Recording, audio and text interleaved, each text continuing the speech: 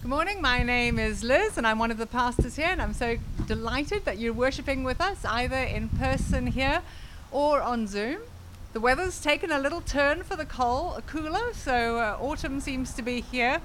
And I'm just hoping that the breeze, which has picked up slightly, is not the usual DC harbinger of rain, which it is occasionally, but I'm trusting that the sky is still dry, so we will aim to get to the end in one piece. Kids, last week I asked you to think about if there were any pieces of the Bible which you really didn't like. And I was delighted that at least one of you came up to me after the service to tell me which bits you didn't like, and I heard a bit about why. Today I'm going to ask you to think about bits that you do like. And in particular, we're going to be talking about prayer in a minute. And that story I just read of those friends lowering the man through the roof, perhaps that could be thought of in some way as prayer. So you might want to draw a picture of that if you're not on the quilt, and give some thought to what is it like to support our friends and bring them to Jesus. We're finishing out James this week, and it's been a really practical book. Last week we talked about patient endurance, learning how to watch our context and surroundings, a bit like a farmer or a preacher watching the weather.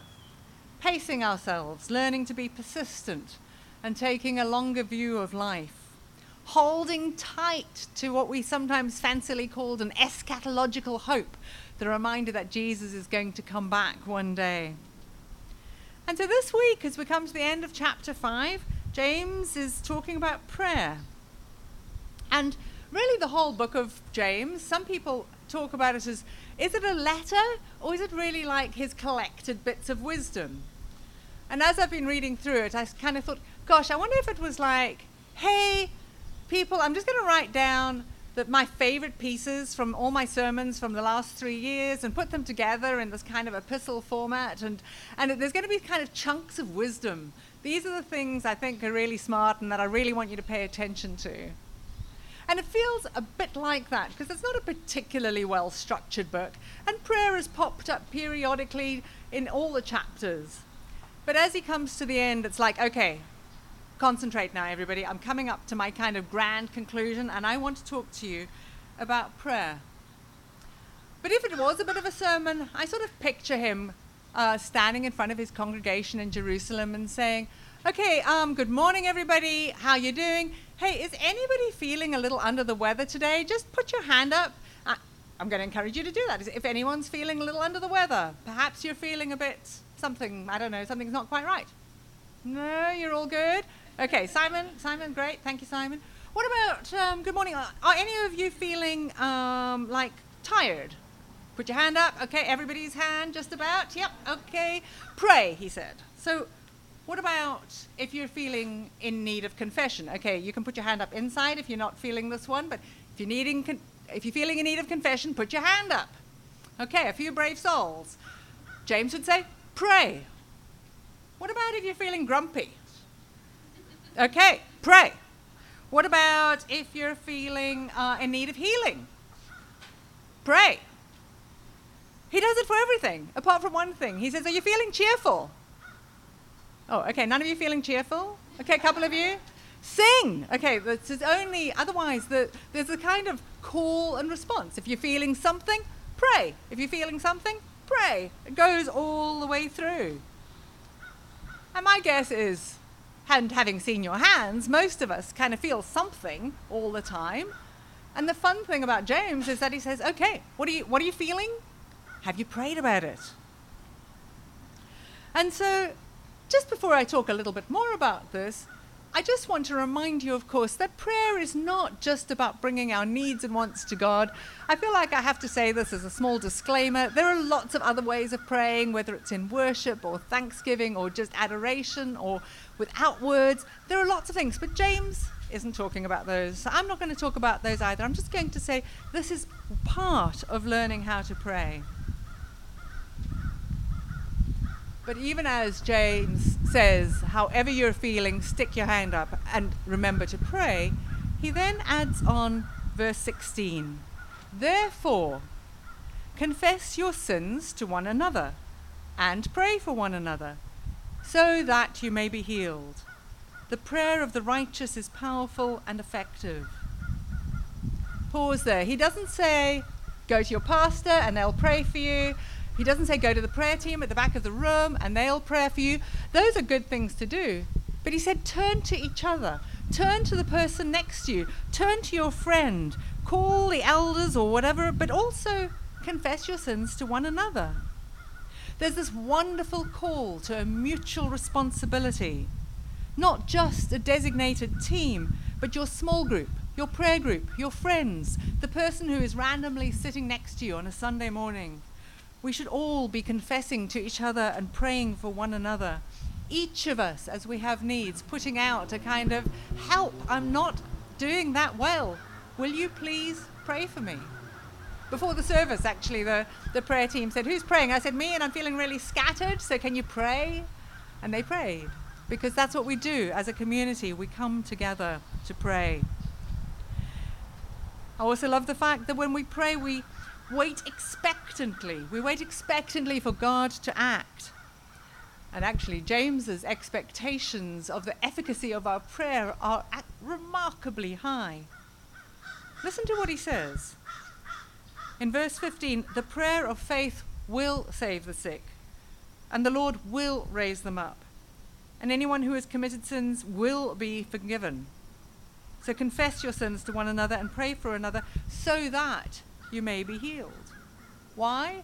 Because the prayer of the righteous is powerful and effective. And that's what you are, the righteous.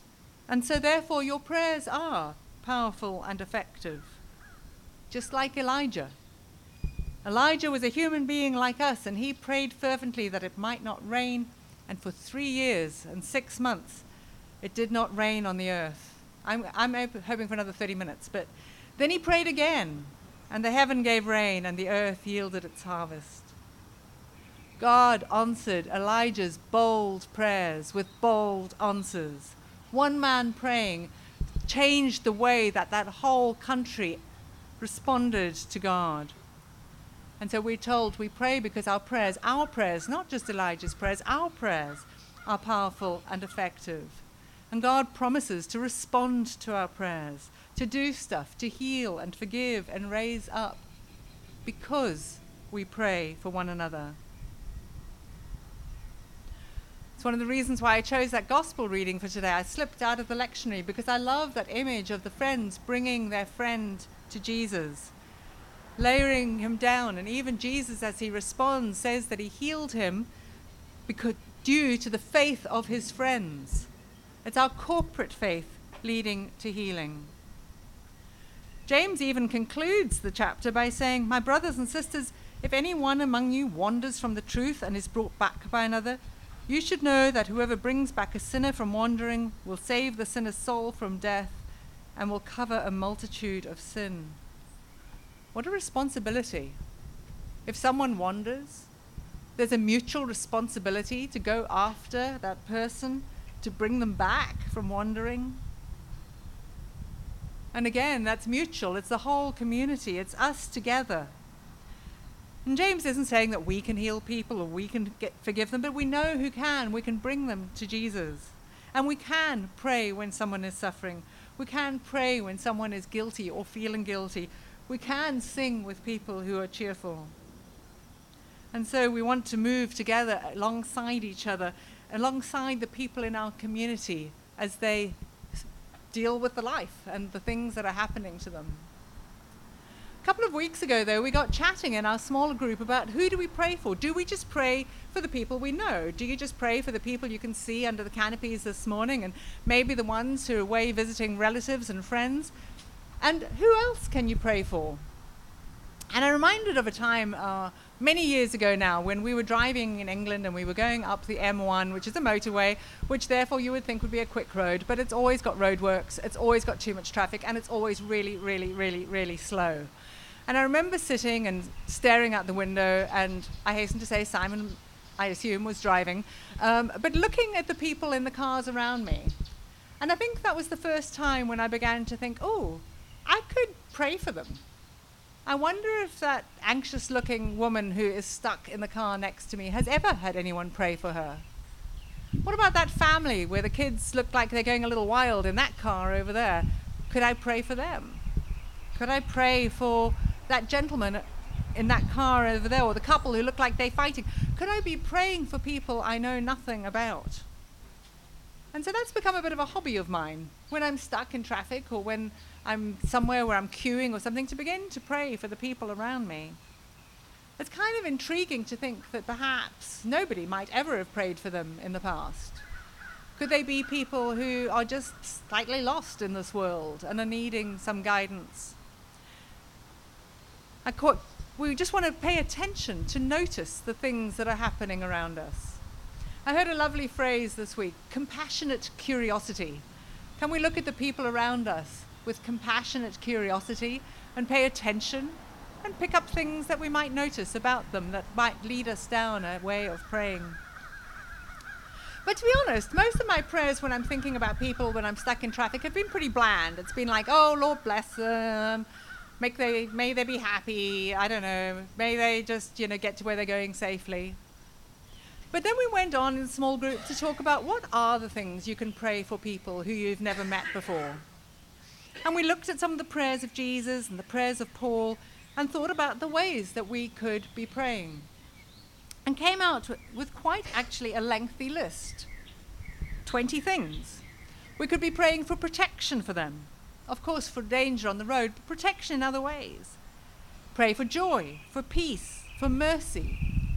Pray that they experience revelation, perhaps through dreams and visions or through conversations, that God will speak to them in the quiet of their hearts. You can, of course, always pray that people will discover that they are loved by God. Maybe that they will be flooded with a sudden knowledge or insight into God's personality or character. We can ask that they will know forgiveness and that they will offer forgiveness, ultimately from their good Father. But perhaps within their families, you could pray that people could learn to forgive one another, to treat each other with kindness and respect. Pray for wisdom. Pray that people will find community. What about praying that they could be resistant to temptation? Or praying that they would be convicted of their sin, that they would suddenly have a deep down realization that some of their behaviors are wrong. And maybe then be curious as to why is it that we have a sense of right or wrong. Maybe there'd be ways that they might be drawn to their good Father by discovering what it is that, by questioning what it is that they find uncomfortable in themselves. And then we thought about how when we know people a little bit better, we can begin to be a bit more detailed. So not just, oh, please bless that person I've never seen. If they've got something wrong with them, perhaps you'll heal them. But we should be praying more explicitly and specifically for the people around us for healing, especially if you know what's going on in someone's life. Be explicit and specific in your prayers. Bring their particular needs and interventions. That's why all our small groups always have a time of prayer for one another at the end. Pray that we would be protected from ourselves. Pray that our capacity for love will be increased. And then as you get to know people even better, perhaps you'll pray for them to have an increase of spiritual gifts.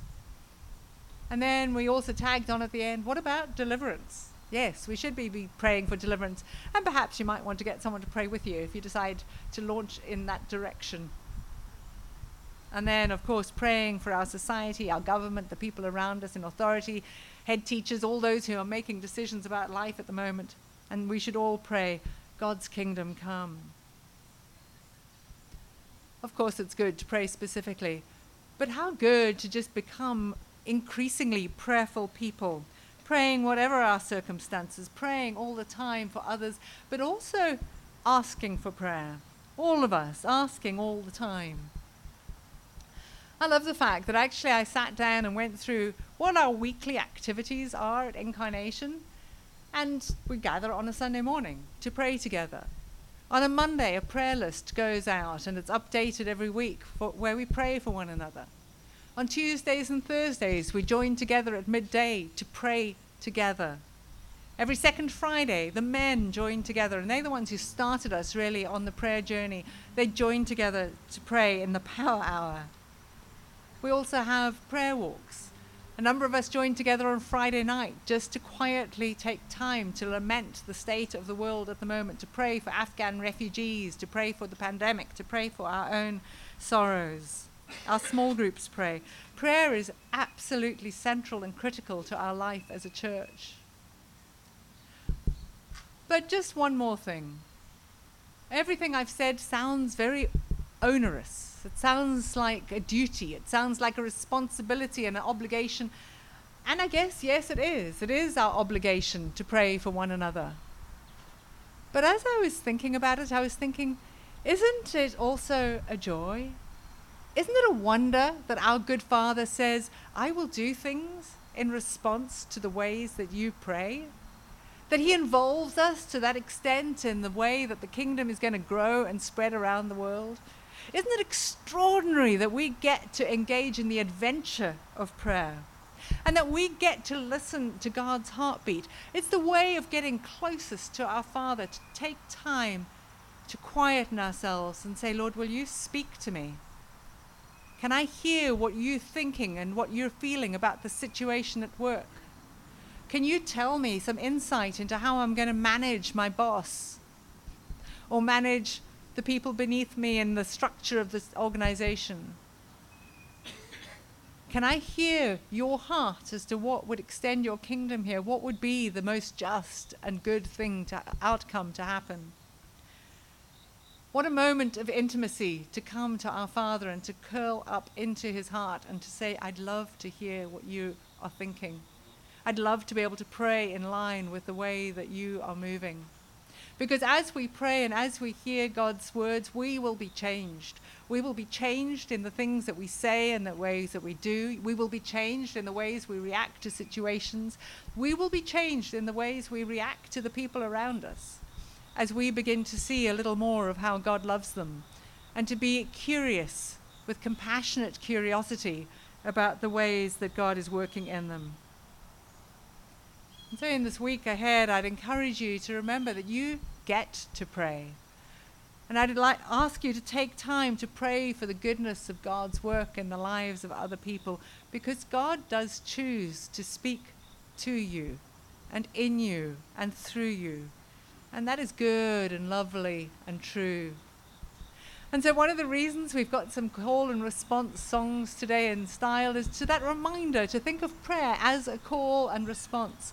As we call, God responds. As we call, our community responds. As you pray this week, perhaps you can imagine the call and response and listen for the response of God. And take some time to notice those around you and remember the obligation and delight you carry to truly pray for our community. And for those God brings to your attention in the cars parked alongside you in the traffic jam, who may not have anyone else to pray for them today. And don't forget to include praying for your enemies. Pray with delight, with joy, and with hope. And as we usually do now, we just take a moment of silence. And I'd encourage you to get your song sheet and a pen and maybe write down a few names of people. A few things that have come to mind, a few situations where you know God needs to act, and ask him for guidance as to how you should pray this week. Lord, will you teach us, guide us, shape us in our prayers? Thank you for the ways that you are at work. May we be more involved in the work of extending your kingdom as we pray, your will be done, your kingdom come. Amen.